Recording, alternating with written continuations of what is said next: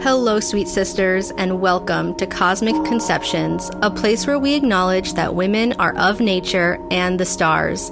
My name is Athena, and I'll be your guide as we explore esoteric transmissions on fertility astrology, conscious conceptions, women's health, and more. Here we will not shy away from the radical, the controversial, or the spiritual. So grab your tea and let's get cosmic.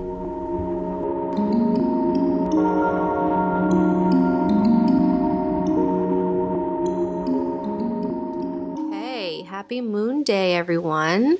How's everyone doing out there? We just had a new moon in Virgo, which I personally did not enjoy. So I hope your experience was a better one.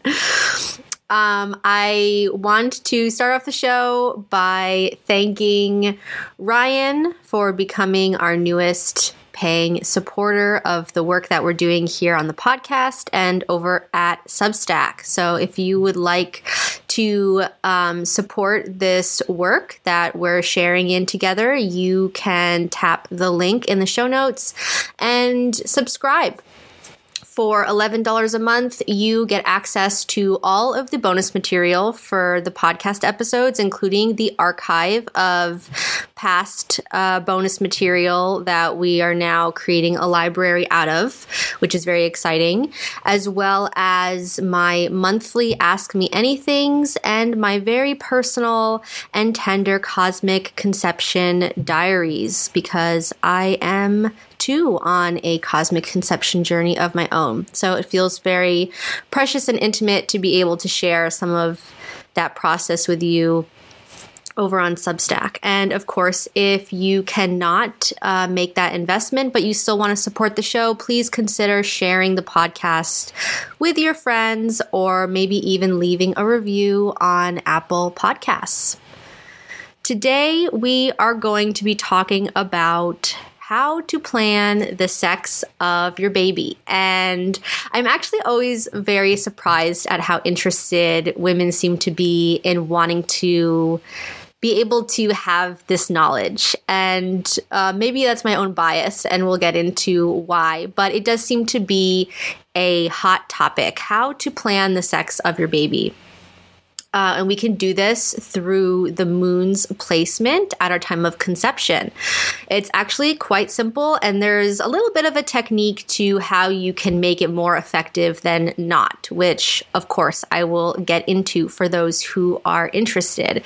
But before we get into that, I do want to start by sharing with you my own personal story in regards to how I came to discover fauna sex, how I came to discover that I was having a girl during my first pregnancy, and why that was extremely shocking and upsetting for me. And I think that it will bring some context to the stories that we hold on to about sex and gender and our programming around what, well, either of the sexes mean to us, what they signify, and why sometimes we have reasons behind why we want to control that outcome. So I guess I'll begin by talking about when I first started to be invested in the sex of the baby that I was carrying during my pregnancy. So during Fauna's pregnancy, first-time mom, I was very much aware of medicalized birth and the industrial birth system, but primarily through the lens of, hospital birth can be quite horrifying and traumatic, but home birth with midwives is the better and only alternative. That is how I approached my pregnancy. And that a lot of the tests that fall under the umbrella of prenatal care are actually sort of unnecessary, but there are natural ways that you can do some of them, and other of them are kind of important, right? So maybe you should just, consent to some but not the other. And well, there's just a whole lot of interesting rhetoric out there surrounding this whole approach to prenatal care. And again, being a first-time mom immersed in the culture that we are all subjected to, I was very confused and unclear, actually, looking back about what my options were. And so, although I knew that I didn't want to have an ultrasound done, I was kind of romanced or wooed in some way, I don't remember how, by the option to get a genetics test done. It seemed very simple. My home birth midwife could just draw blood in my living room and we could send it off to get some panel, however they do it, to make sure that the baby doesn't have any kind of horrific genetic deformity. Okay, fine, I guess, right? That sounds like a good idea, right? Like, you want to know that information.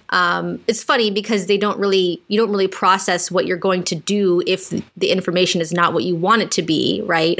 But that's for a whole other conversation that we probably will talk about in another podcast. So anyway, but the other part of this test that I actually was more interested in was being able to find out the sex of the baby, because that could also be included in the results as well. And of course, I did not think through at all why I wanted to know the sex of the baby. I didn't really fully consider that I had the option to not know.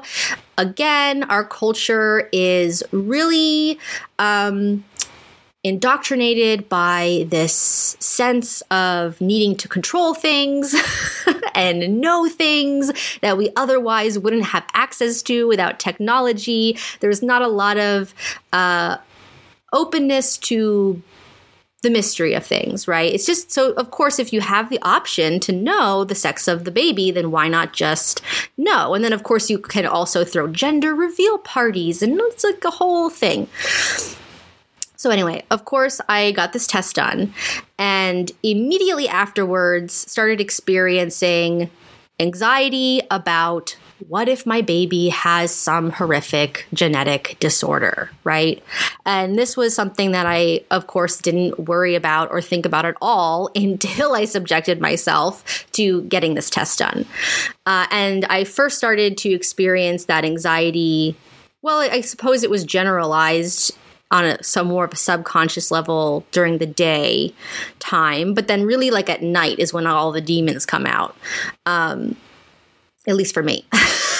So, lying there at night thinking about the possibility that my child is going to be horrifically deformed, all this stuff. And then I started having dreams. Okay, so the first dream in which I believed that my spirit baby was communicating with me was through a dream in which I gave birth to a baby boy. And the context of the dream was, one, not only did I have a baby boy, and I thought that this was something that was being revealed to me, but two, that the baby was not genetically impaired, that I had a perfectly normal, healthy baby. And so I started clinging to this dream as a sign that everything was going to be okay.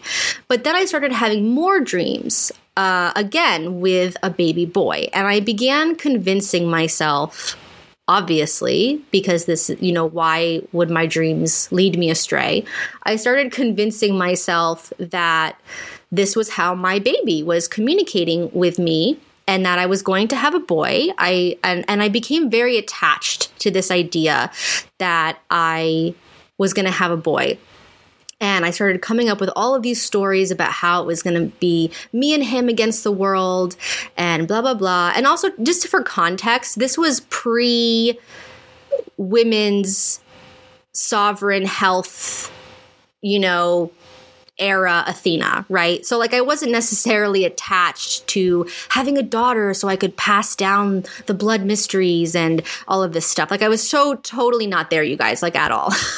So I was perfectly content with the idea that I would have a very straightforward and simple boy without the complications of womanhood and girlhood and all of this stuff. Okay, so flash forward now to when I finally get these precious test results in, right? And I think that they were emailed to me or something like that. And the irony of this timing, or rather the synchronicity of this timing, is that I received these results when I was home visiting my family and actually staying at my mother's house, which is something that I don't even do anymore because I have very strict boundaries around that relationship. Again, this was pre-sovereign Athena getting her shit together life. So I'm staying at my mother's house and I'm waiting for these results to come in, and I'm so sure that I'm going to have a boy. And then I look at the PDF and I almost did not even care that my child was deemed healthy by grace of this panel that was produced, because all I could focus on was that stupid pink Venus symbol, huge, like right on the first page, declaring very loudly that I was actually going to have a girl. And immediately I started to panic. And it was kind of like a slow building panic. Like I think I was in shock at first. And then I started to get more and more upset, and I had no idea what was happening to me. I didn't even realize that I was that attached to having a boy. I had no idea why having a girl would be so upsetting. And then all of a sudden, the floodgates kind of opened, and all of these thoughts and all of these beliefs started to surface. And I cried and cried, and I realized I had the thought. It wasn't even like a super conscious realize. I mean, it was a conscious realization because it was a belief that finally surfaced in the form of a thought in my brain, which was, if I have a girl, she will never love me.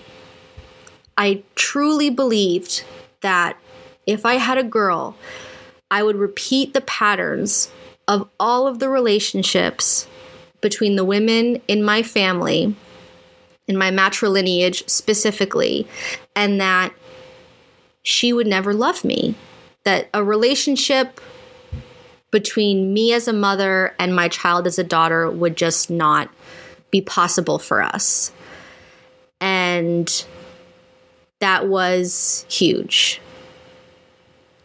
I had no idea at that point, until that point, how deeply watching the relationships unfold between the women in my family were impacting my perception of mother-daughter relationships in general. Until I realized that on some, and maybe my dreams were a spirit baby communicating with me. I don't know. I have no idea. I have never had dreams about baby boys ever since. It could mean a lot of things, but I do, because of how I walked through this process, I do believe in some ways that dreaming of a boy was really my way of coping with this intense fear that I didn't even know that I had. And then, of course, finding out that I had a girl, then I had to confront this fear. And of course, ultimately, giving birth to my daughter has been, here's the other layer to the story. Let me back up. I knew that because of the due date, and of course, this is pre who I am now, Athena. So I, for a little while at least, hung on to this notion of a due date, which is absolute and utter bullshit for so many reasons. Again, another podcast episode. But anyway, I knew that according to the due date or the birthing window, et cetera, that my daughter was going to be a Pisces. And guess what sun sign my mother is? My mother is a Pisces. And because she was the only Pisces that I ever really knew in my whole life. And so my perception of the Pisces persona was not a very favorable one. I didn't know any form of expression of the Pisces archetype other than the very sort of dysfunctional expressions of my mother. And so there was this added flavor of sick torture, right, to this whole scenario playing out before me. I was convinced that God was punishing me, that I was going to give birth to my mother and have to then somehow be in this weird karmic cycle where I am then taking care of my mother as a child for the rest of my life, and we're going to hate each other. And it was horrible and very, very dramatic, and obviously victim-centered outlook on the whole situation. But of course, that did not happen. I did not give birth to my mother. My daughter and I do not hate each other, and I do not foresee I do not foresee us hating each other anytime soon. I am fully aware of the dynamics that are playing out within my family that I do believe can be healed and don't need to be repeated. And ultimately, giving birth to my daughter, the Pisces, has been extremely healing for me in terms of feeling like I have the opportunity to reclaim, the mother-daughter relationship that I always, of course, so desperately wanted and will never be able to have.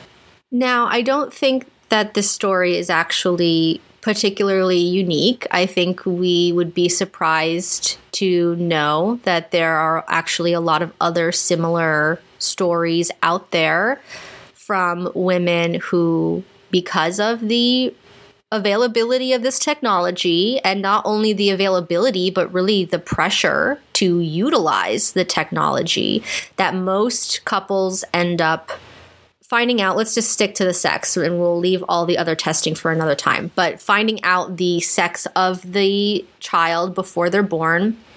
And there can be a lot of interesting emotions that come forward, especially if we are either consciously or subconsciously hoping for a particular sex. And I mean, I do have to say, in my situation, my transition from maidenhood to motherhood was difficult enough. And I am really grateful that I did not spend my entire pregnancy convinced that I was having a boy, only to then give birth to a girl. I think that might have been a little bit much. I'm not really sure how that would have unfolded for me in postpartum, but I am sort of glad that I didn't have to find out that way. Of course, now that I have moved through that initiation and I have resolved my stories around mothering boys and girls, and I have reclaimed my, the intergenerational patterns and traumas that lived within my matrilineage, and have been able to reclaim that healing for my own family and feel confident about that if I were to do it again, or I suppose moving forward, it would just not interest me at all to know the sex. And that's not a judgment on those who would want to know. I suppose that I do trust deeply in the lessons that our children bring to us. And I do believe deeply that our children are choosing us very intentionally, and that whatever human form that soul comes to you in is going to provide the medicine that you need in your life if you are willing to receive it. All this is to preface our conversation about planning for the sex of your baby, just to provide some food for thought about the stories that we carry around raising boys and girls and our own subconscious beliefs that we may not even know are there, and how that might be influencing not only how you anticipate the sex of your unborn babies, but then how you choose to raise them. And I almost am looking forward to the possibility of having a son, because I think that there is a lot of work that needs to be done to heal the men in our culture. Just as in these circles, in women's circles, we are very focused on healing the feminine and healing female health and reclaiming herstory and all of these kinds of things. But the men are really in desperate need of healing as well. And I do believe that both sexes need to rise together in order for our collective consciousness to repair. That it's not just about women reclaiming their power and there's so we can get into this. Oh my God, more podcast episodes, you guys. So many other episodes. But yes, so the point is that boy or girl, your child is a gift. They are here to bring you medicine. It is an incredible honor to raise either sex, and I trust that you will know how to approach that challenge and that opportunity. Okay, all of that being said, let's get into the details. How do you go about planning the sex of your baby? Okay, let me switch gears here into astrology land. So the moon is passing through the zodiac, right? As it's going around the wheel. Envision your natal chart. It's passing through all of those zodiac signs. And each time it enters into a new sign, it's either in a sign that is governed by the fire element, the air element, the water element, or the earth element. Now, these placements, like all of the other things we've been talking about on this show, the transits, the cosmic weather, blah, blah, blah, your fertile moon phase, this placement influences there's a couple theories. It obviously is influencing our environment and is also influencing our physical body in such a way that the potential sex of the baby that is formed at the moment of conception is decided. The tricky thing about using this method to plan the sex of the baby is that it's not the moment when you make love that is relevant. It's the moment in which the conception happens, which of course you can't fully control. It depends on a lot of things. How fast are his swimmers? How recently did the egg get released? Where are they meeting up in the fallopian tube? I don't like using that word. The ovarian tube. You can't really control all of that timing. So if you want to set yourself up for best chance at success, if this is really important to you, maybe you are like, Athena, I have 10 boys and I need my little girl, or I'm just gonna die. I don't know what to do. If you want to really try to have, the sex that you are desiring, this is what I would recommend. Okay. So it is thought that sperm survive, right, in the body, preparing to meet with the egg for about 3 days. Some sources say like up to 5. Let's just say 3, right? I think 3 is fair. So we would assume then that if you are making love at an appropriate time, either during your lunar fertile window or your, hormonal fertile window, whatever, that within 3 days of that moment, the conception is going to happen. Now, the moon takes about 2.5 days to travel through one sign in the zodiac. So that's pretty close in timing. So let's say the moon just entered into a sign that is going to increase the chances of having the girl that you want. You want to, hopefully, that moment is going to be when you are in a fertile window so that you can have intercourse right after the moon enters into that sign. And so then you know that the moon will remain in that sign for the next 2.5 days, which is the most likely window that the moment of conception is going to happen before the moon moves on to the next one. So how do you know which sign is going to produce which sex? Okay, so it's very simple. The elements are sort of associated, at least in the zodiac, with, or in astrology, with male and female counterparts. So the water element and the earth element are associated with the female archetype and therefore female signs, if you will. Fire and air are associated with the male archetype and therefore male signs. So all of your earth signs, which include Taurus, Virgo, and Capricorn, and all of your water signs, which include Cancer, Scorpio, and Pisces, are all going to increase your chances of producing a female child. All of your fire signs, so Aries, Leo, and Sagittarius, and all of your air signs, Gemini, Libra, and Aquarius, are going to increase your chances of producing a male child. And you'll notice that the way that the planets travel through the zodiac, or the way that the zodiac is distributed throughout the sphere, is that they alternate, right? So it goes the seasons, can I do this off the top of my head? Aries, Taurus, Gemini, Cancer, Leo, Virgo, Libra, Scorpio, Sagittarius, Capricorn, Aquarius, Pisces.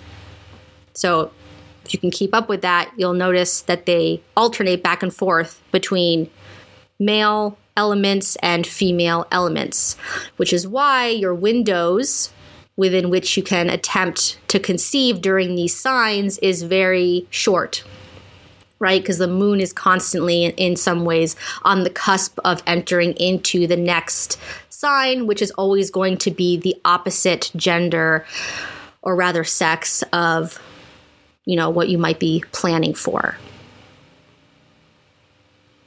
Does this make sense? I think I made sense. Let's review. The sign that the moon occupies at the moment of conception, not during lovemaking, but the moment where the egg receives the sperm, that sign is going to be relevant to influencing the sex selection of the baby. The signs are associated with females and males through their elemental representation. The earth signs and the water signs are associated with the female archetype. The air signs and the fire signs are associated with the male archetype. Earth signs include Taurus, Virgo, and Capricorn. Water signs are Cancer, Scorpio, and Pisces. Those signs are all going to increase your chances of conceiving a female. Fire signs are Aries, Leo, and Sagittarius. Air signs are Gemini, Libra, and Aquarius. Those signs are going to increase your chances of conceiving a male baby.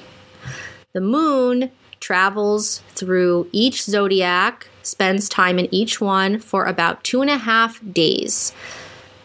Sperm live an average of 3 days within the female body. Therefore, if you want to plan for the sign that the moon is going to be in at the moment of conception, I would advise that you make love just as the moon crosses over into the sign and element of your preference. That way, the sperm life and the time that the moon takes to pass through that sign are going to pretty much overlap and be on similar timelines. I believe my teacher, Judith Hill, has an extremely long track record of success using this method. I believe her efficacy rate is over 87%. So this is I guess you could say, proven way, or has very strong evidence that this method works for couples if you are trying to actively plan the sex of your baby.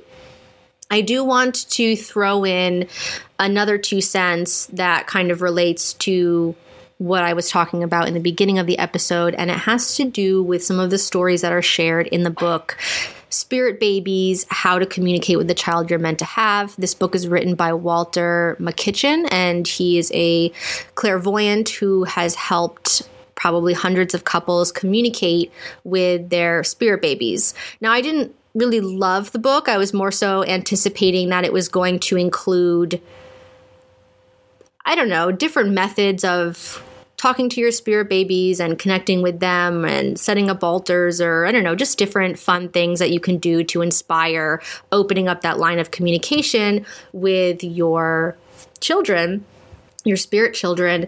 But it was mostly, if you're really into mantra-based meditations and visually activating the chakra system, then this book is for you. If that's not really your jam, then it might not be for you. Most of the book was actually just stories of case studies, so clients that he's seen and the different ways in which communicating with their spirit babies impacted their preconception experience. And some of the stories that really stuck with me since I first bought this book, actually several years ago, were the stories of couples who were clinging very tightly to wanting to call in a baby of a specific sex.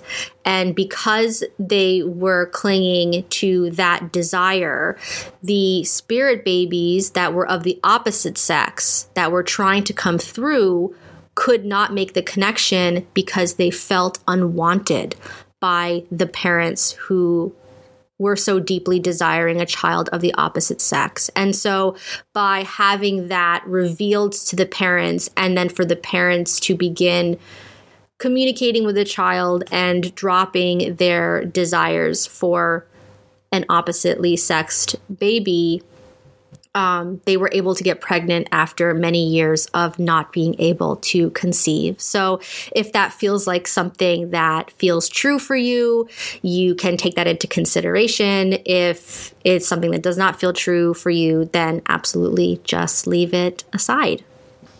Now, those of you who have worked with me through Infertile Moon are very aware that one of the perks that you get through that offering is by receiving a fertile transit report that I calculate for you that includes 6 months of your fertile moon windows, as well as other fertility transits. Some of those transits we talked about in the previous episode. So you can kind of gauge a more holistic view of what is going to be going on for you during those months. But you also have the option, it's not required, but you have the option for me to also list the potential sex predictions based on where the moon is going to be during your fertile moon phase, right? Not necessarily the conception point, because I can't really control that for you.